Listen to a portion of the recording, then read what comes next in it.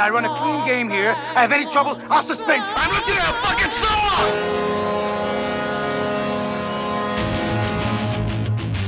song! Coming to you live from Chicago's northwest side, it's Chi-Town Hawk Talk with your host, Jeff the BuzzHound.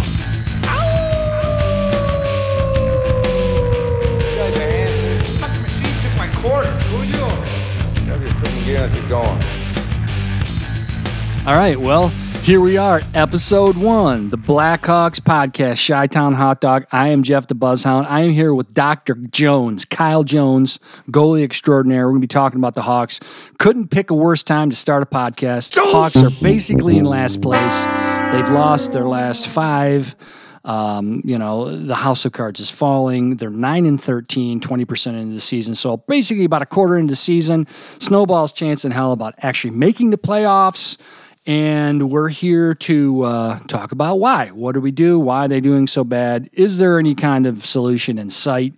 And here with Kyle, professional goaltender, played in the Europe leagues, and collegiate goalie. Kyle, give us a little bit of your background, bro. Start up. Come on, eh? Oh, yeah. No, I grew up on the west coast of Canada in Vancouver. I played... I can tell by the accent. Yeah.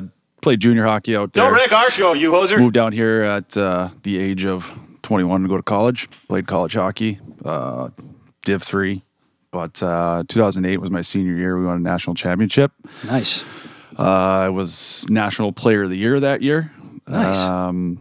Yeah. Cool. So it was a hell of a run there, and then went on to play a couple years pro. Cool. Out in Europe, correct?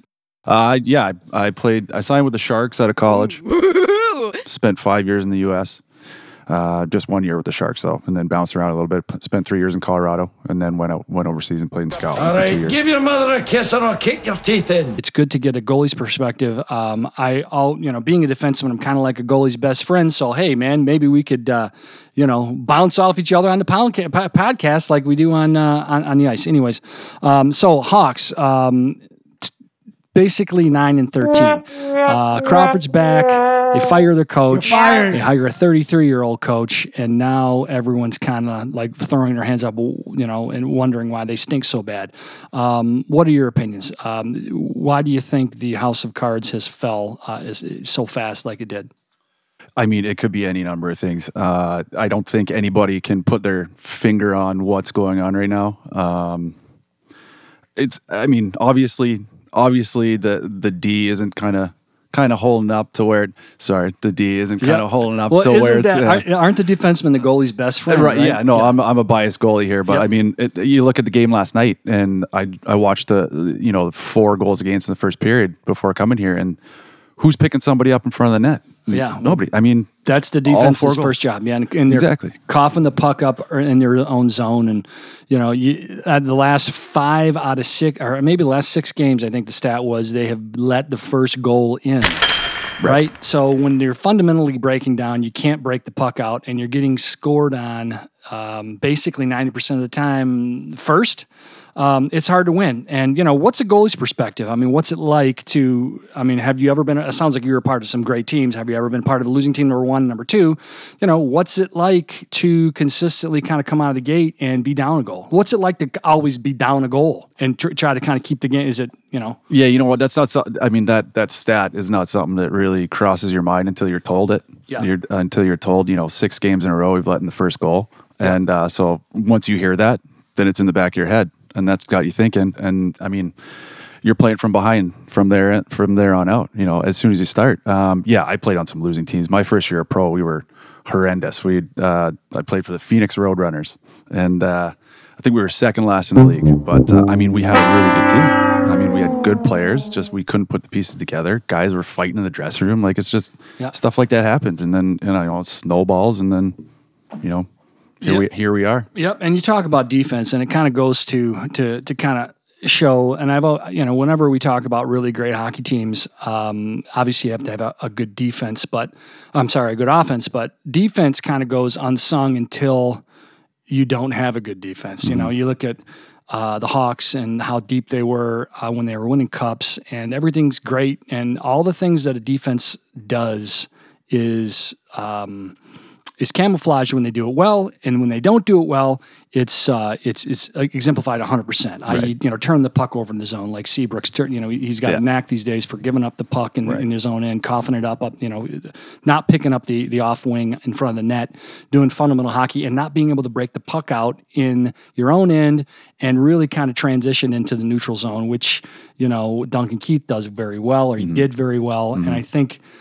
That defensive part of the game is so overlooked, but so rare. You look at great hockey teams that have a great defensive core, and they make everything look easy. You look at, a guy like Nick Lidstrom. When he leaves, the whole core breaks down, and they lose for 4 seasons in a row. And that's kind of what the Hawks are going through now, because it's not like they can't score goals, but they don't have the depth on defense, I don't think, Yeah, no, I totally agree. I mean, this generation of Hawks fans have been pretty blessed with two of the greatest defensemen in Chicago Blackhawks history. Okie dokie, Dr. Jones. Yeah, Duncan Keith and Brent Seabrook. Yep. 3 cups. I mean, it's debatable, but in my opinion, it's a fact. And one day things are gonna break down a little bit. I mean, they're getting older. They are getting older.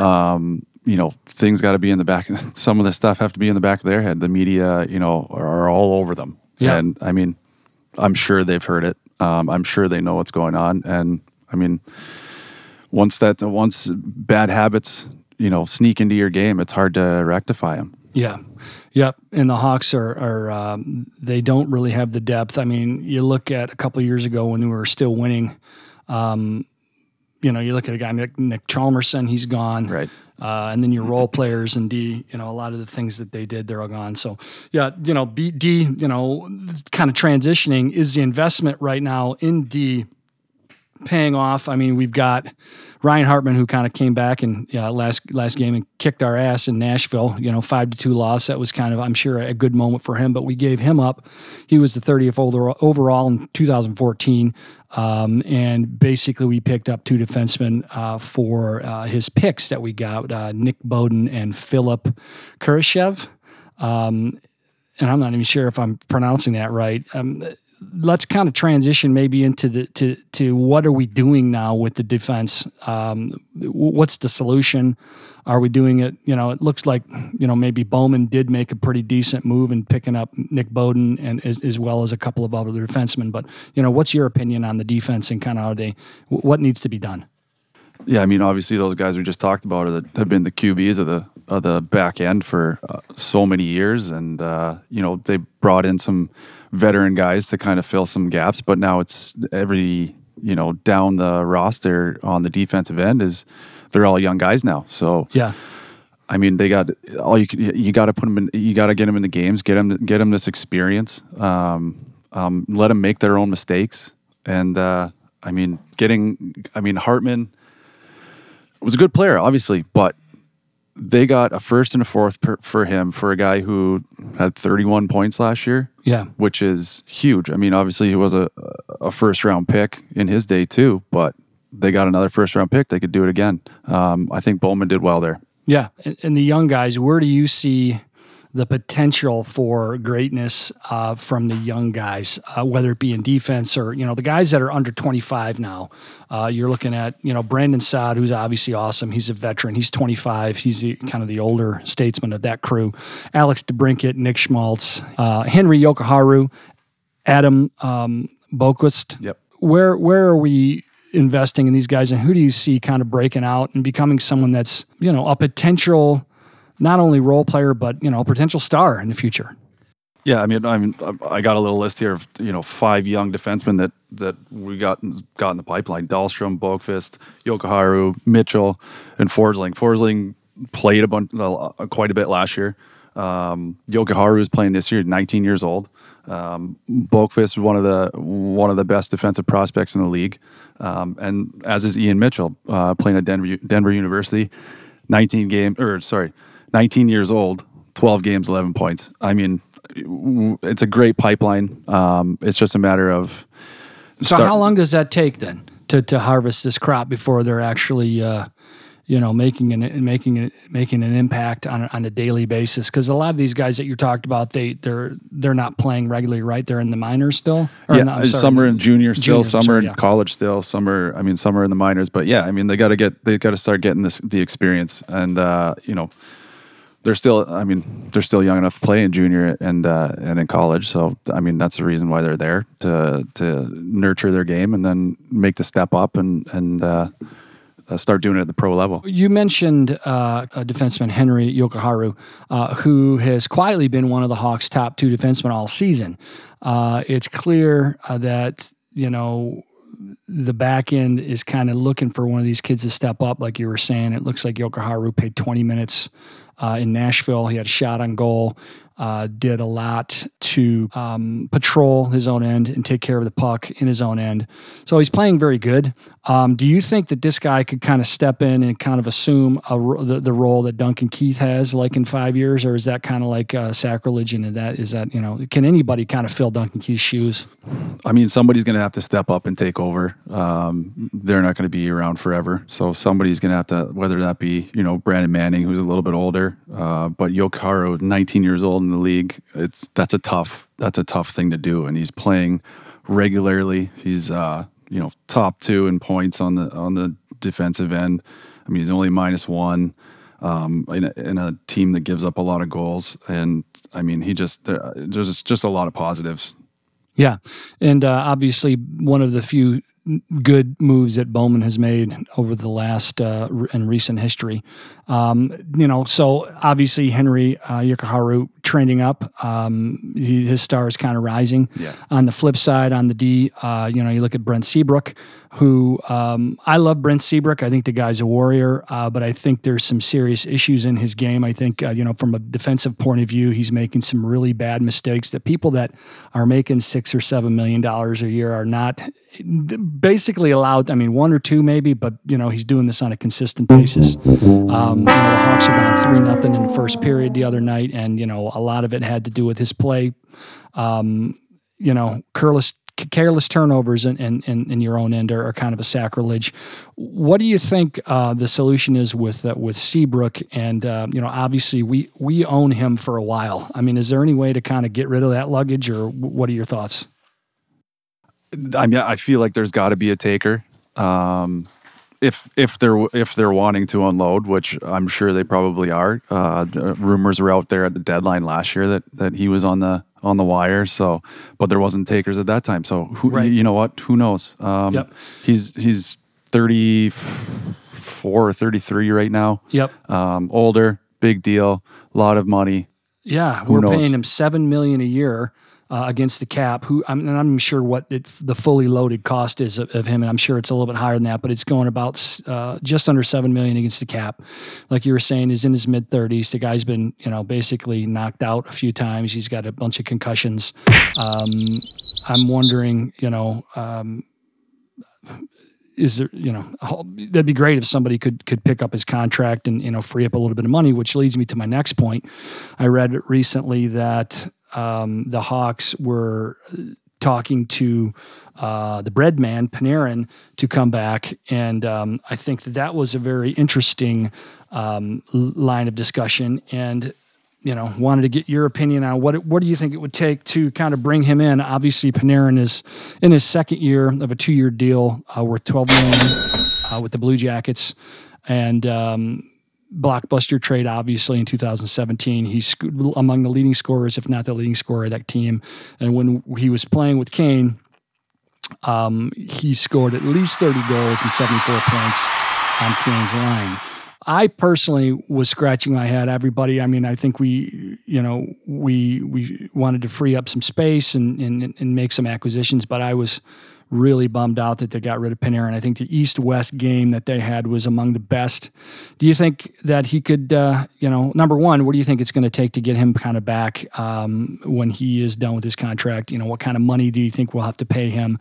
And what kind of an impact do you think that he would have now a couple of years later after the Magic? You know what? I was going to say just that. That deal was a bit of a head scratcher at the time. Who knows what the reasoning was? Maybe they went to somebody in the room, said, "Hey, we got a chance to get Saad back. but they didn't know what they'd be giving up for him. And yeah, like you said, it was a strange call at the time.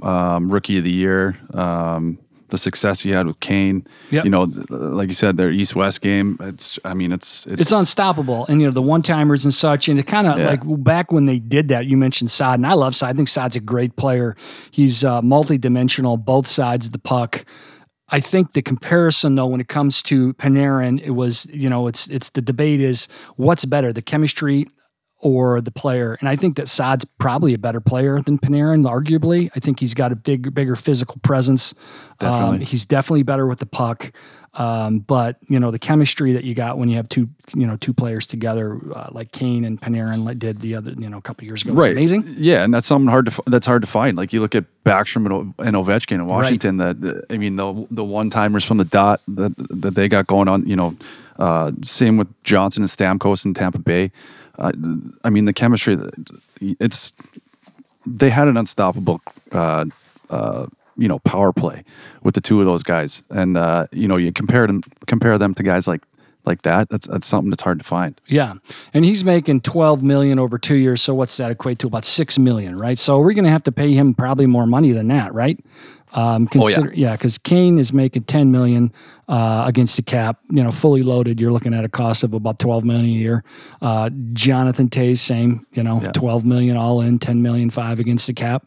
Brandon Saad, $6 million. So, we've got $17.5 million to play with at the end of the year. What do you think we'd have to pay Panerin to have him come back? This 2-year deal he's on is obviously a bridge deal to a long-term, huge money contract. Yeah, right. So, I think that Columbus knew before going into this year that he likely wasn't going to come back. And yeah, it's going to take. Do you think he's a $10 million guy? I think it's going to be between 8 and 10. I don't know if the Hawks are going to get him. I don't know if they're going to pay him more than Kane and Toews. Yeah, I don't think. Yeah, and obviously they need to address other issues as well. Speaking of Saad, and Panerin, the line of Saad, Toews, and Kane, stacking that line. What are your thoughts on that? There's 3 best forwards on the team. It's kind of stacked. It sounds like a power play line, right? Yeah, it does. Yeah. I like the idea of splitting them up. They got to do something. They got to change the way things are going. So something has to change. And if splitting them up is something that's going to how nice would it be to get Panerin back, right, and to be able to retain Saad and to kind of put Kane and Panerin on the line, yeah, and to put Saad and Toews on the line. Right. Then you got 2.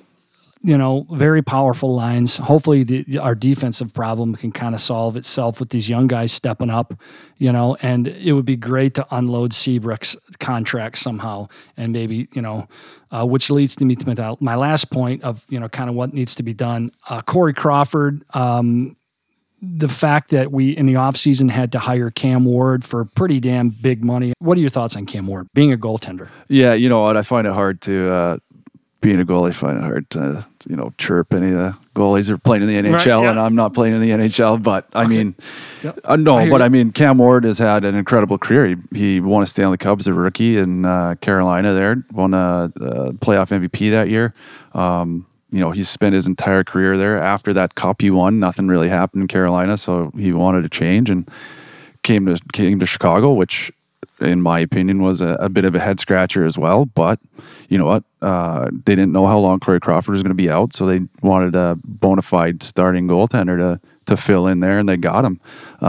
But you're right. It's a 1-year deal that he's got, $3 million. I think that's kind of a bargain for the career that he's had. Okay, yeah. And the way that he's played, like last night against Nashville, they're down 4-0 or 4-1 after the first period. He let in 4 goals on 9 shots, and he battled and bounced back. Didn't let anything the rest of the game. He's a veteran.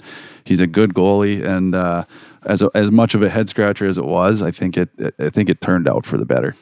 That's interesting that you say that too, and it's always good to get a goalie's perspective because people are really hard on goalies. Yeah. Scapegoats. Yeah, and you just said, I thought you were going to say he scored 4 goals and damn him, get him out, and you're like, well, he kept him in and did a good job. Right. So this, I just think I think the point I wanted to bring this up is because I'm a little disappointed with Corey Crawford and the way that he's kind of the whole situation of how I think he was the kind of match that started the house on fire last year when he had to, under very suspicious circumstances, sit out a ton of time. Yeah. And there's a lot of rumors on why he was out. Is he, they were all bad too. Right. It's not like, these were all justified reasons. He was in a game and got hurt. This is extracurricular activity.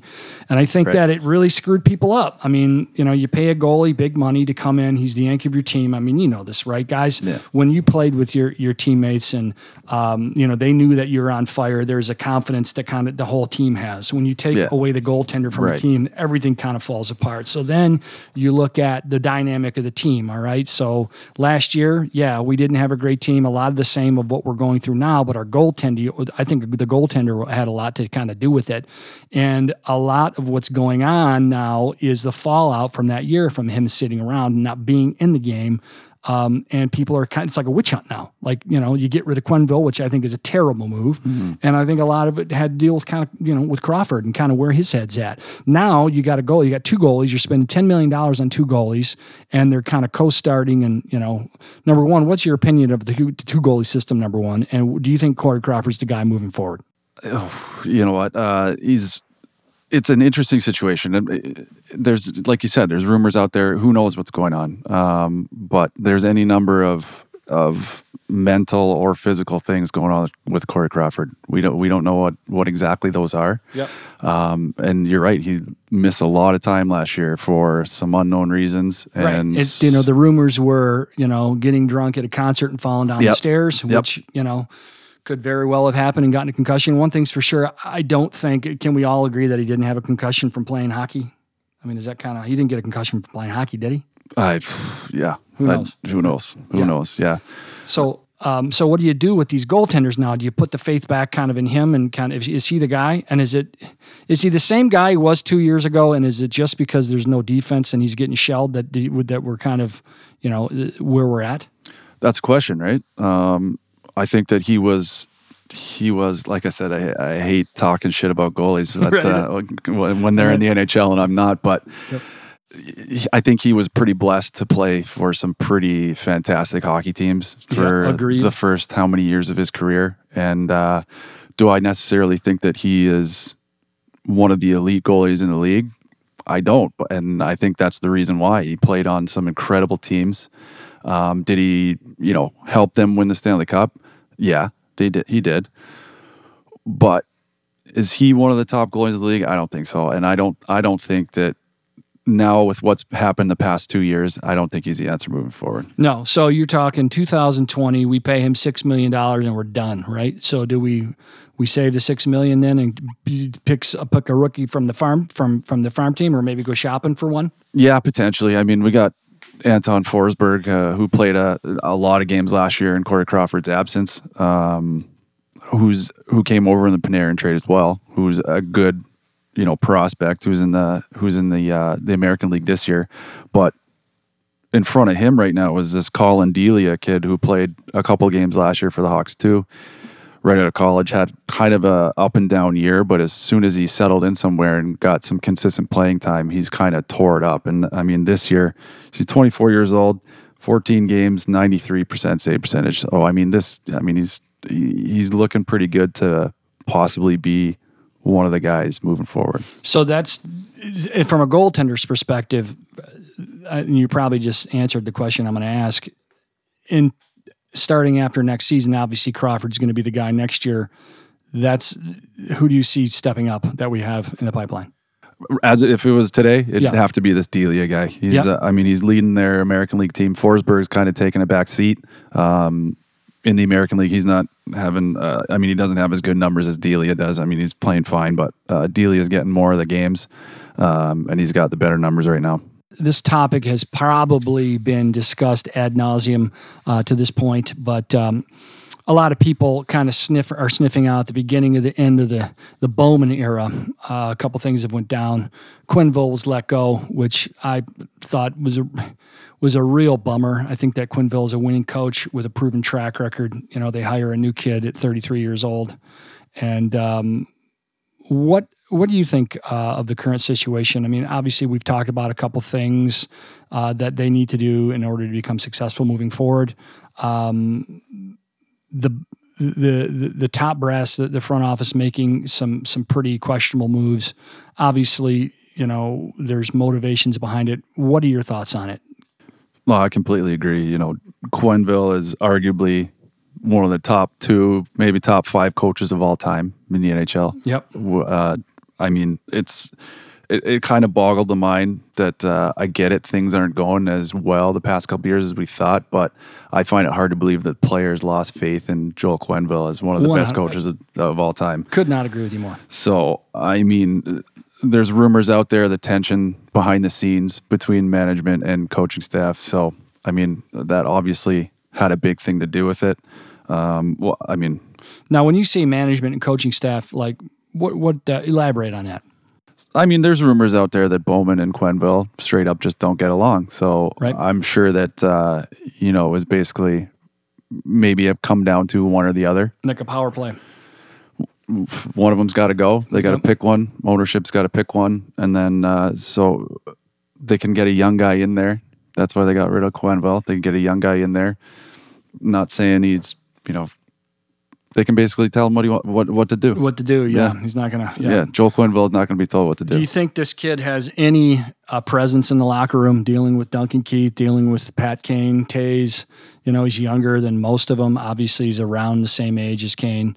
You know, how do these players look at a coach that, I mean, and I, you know, shame on me. I got to learn this kid's background, but he did not play in the NHL, obviously, right? He played in the American League a ton. Okay. Yeah, so he might have played a little bit in the show.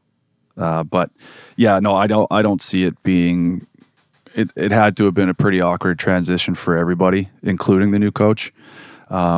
Stepping in there and, you know, your 2 best defensemen are older than you and your 2 best players are right around your age. It's got to be an interesting situation. I can't even think of how that dressing room is right now. Yeah, like, I mean, you played, I played. I always thought of my coach as, I don't want to get too crazy, but, you know, definitely as a fatherly figure, someone who's much older and much more disciplinarian type. Yeah. You know, there was an iron fist. Every coach that I thought that I had played for that was really good and memorable had been a strong-nosed, very elderly figure. Yeah. And it's just, you know, you get to the NHL, and I've never played at that level. You know, obviously people are older now, right? You get to be 20, 30, and you sometimes even 40 playing in NHL. I can't imagine playing for a coach that was younger than I am. Yeah, no, I completely agree. And I mean, I guess it's just how you handle it. I mean, they're all professionals, right? So they're all playing at the highest level. They all have a job to do. Right. And as of right now, they're not putting the pieces together, and nobody's really taking control on the ice. So, is there something going on behind the scenes with that too? Who knows? Yeah, it's a repeated scenario. It's happened a couple times in the league. I'm a big Red Wings fan as well. I don't even know if I can say that on this podcast, but that's all right. I'm a Canucks fan. Yeah. Right. Well, there you go. Right. 3 powerhouse teams that are now in the shitter. Right. Yeah, same situation. Got rid of the coach. I mean, you look at Babcock. He went to Toronto. How long do you think a turnaround could be? I mean, you look at Buffalo, Toronto, a few really bad years, but their leadership was there. You look at Babcock. He was able to get in there, assess what was going on, you know, get a couple of young players earlier in the contract, extend them out. The problem is, you know, you really have to be able to assess top talent well. I don't think Stan Bowman, obviously he doesn't have the talent that his old man did, and he doesn't have the talent for assessing top talent. And I don't think he's got any business assessing any long-term kind of perspective deals with these people. So that being said, you know, how long do you think it will take for the Hawks to kind of go down that road, and how long do you think a turnaround will take? It's difficult to say. You think of the early to mid 2000 Chicago Blackhawks when they first drafted Taves and Kane back-to-back years. The have-let years. Right. And, I mean, they didn't have immediate team success. It took a few years for them to come together, and then ultimately, obviously, we know what happened. 3 Stanley Cups in 6 years. But, I mean, that's over a span of 8-9 years, and those are talents as Taves and Kane. I mean, 2 of the best players in the league in their prime. Right. So you're right. It's got to be drafting. You think about Toronto and think about the young players they have now. Do the Hawks have any young players in their pipeline as good as Toronto? Probably not right now, but right. I mean, drafting's got to be there. And you're right as well. Stan Bowman's maybe not the answer. What do you think of Jonathan Toews last couple of years, and what do you think his future is going to be like? I know he gets a lot of shit from the media too, especially last year, which is fair. He didn't have a great year last year, but I still think he's top 10 player in the league. He's one of the best leaders on and off the ice in the league. There's no question he's still valuable. That's good to hear. I kind of go back and forth with him. Pat Kane, what are your thoughts? I mean, easily one of the most skilled players in the league. If there's a question out there on him, is it's his give a shit meter. It doesn't seem like, especially when things aren't going so well, it doesn't seem like his head's all there. But that's just my perspective. I think we can both agree when he gets the puck, I mean, the guy's magical. He hasn't lost a step. Recently he's playing with a team that's losing, which is very new to him. That's a hard pill to swallow, especially when you're a Clydesdale like him and you're always you're used to winning. I think that, he probably should take a little bit more example of like a Hossa, who we dearly miss, and, God bless, who knows where he is, somewhere in Europe now. But, playing both sides of the puck, doing a little bit more of the stuff and leading a little bit more like example, like a Taves. Yeah. Doing a little bit more of the fundamental defense, back checking, and playing more hockey in your own end, trying to not leaving the zone early, this kind of stuff. But I agree. I think Pat Kane's totally awesome. I just, it's, his defense, it'd be nice to see him play a little bit more defense, but, Yeah, and I mean, he's still leading the team in scoring, and as he usually does. And yep, best hands in the league. Right, yep. It's up there. All right, so Nashville last night, 5-2 loss, watched it. They got their butts kicked. And I think for the first time in a really long time, you could see the remnants or the artifacts of a team that's kind of imploding, especially after the hit that was given, that was arguably a cheap hit on Duncan Keith. And, the guy, he starts a fight, which, is the logical progression of a hit like that. I don't agree. I don't disagree with that. But do you think that the Hawks are at a point now where they're so frustrated that they're becoming the team that, starts fighting on the regular, or number one, number two, like, if you have ever been a part of a losing team, like, how do you keep it together now during these parts in the locker room? We were never anything but a rich broad's tax write-off. Is it the responsibility of Taves or to kind of keep everybody with their eye on the prize, or, what do you do in the locker room to kind of keep things going in a situation that's dire and basically, or, just, you really don't have a shot long term this season? What do you do? Yeah, it's got to fall on Taves. It's got to fall on the veteran guys that have been there a long time, and with all the scrutiny that's going on right now with them, unfortunately, it has to be those guys stepping up and keeping the crew together. Obviously, the hit last night on Keith was a dirty hit. I don't think the kid necessarily meant to do it, but that you're right. It's the natural response. Do I agree with how Keith handled it? Yeah, it obviously frustrations were coming out. It's been a frustrating 25 or 26 games or whatever it's been, and you saw it all come to the forefront there. And that's I don't disagree with what he did going after the kid, but on the other hand, with the way things are going, it could have been an opportunity to keep a level head. All right. Well, yeah, we'll wrap it up with the last segment, one more segment here. called Overpaid, Underpaid. I'll just wrap a couple of players, and you let me know what you think. Overpaid, underpaid. Obviously, Pat Kane. He's fair market value there. I would imagine. Brent Seabrook. Yeah, he's got to fall under the over now. Here's one for you. Chris Kunitz. Chris Kunitz is a bargain at $1 million a year with the amount of Stanley Cups he has and the veteran presence he has. I thought the same thing. And when I saw that we had signed him in the offseason, I thought that would be a good deal. I took a lot of crap from it from my friends too. It's like Kunitz is kind of washed up, but I thought the same thing. How about Alex DeBrincat? I mean, he's quietly becoming one of the better players on the team, so he's also a bargain. Yeah, I agree. He's making $778,000 a year, and for that price, hopefully we can get some really good production out of him before we have to start paying him. Yeah. Duncan Keith at $5.5 million. Stick a pin in his bum, eh? 3 years ago, that'd be a perfect amount, but I mean, obviously we've seen how lately things are kind of declining. So, and he's getting paid the same through 21-22, so that's a lot of money. Yep. We're kind of tethered to him too. How about Anisimov? $4.5 million. I mean, I feel like he's consistently up there on the team scoring. I feel like he goes out there and does his thing every year, and I think that's fair. David Kemp. $925,000. That's a good question on that one. Not a whole lot of knowledge on David Kemp. Yeah.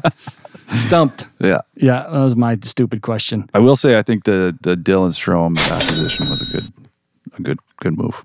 Dylan Strome, do you know a lot about him? I don't. I just know. I mean, he's like 21, 22 years old. A good young prospect who's played in the league a few years now, and I think at the Schmaltz for Perlini and Strome. I think I got to say I like it, even though I mean forwards aren't there necessarily their weak point right now. Yep, agreed. So thanks so much for listening to our first episode of Chi-Town Hawk Talk. You can find us on the net on Instagram at Chi-Town Hawk Talk, and you can also follow us on Facebook at Chi-Town Hawk Talk. Thanks a lot to my guest, Kyle Jones, Dr. Jones, goalie extraordinaire. And thank you to our producer, Mr. Andy. Peace out.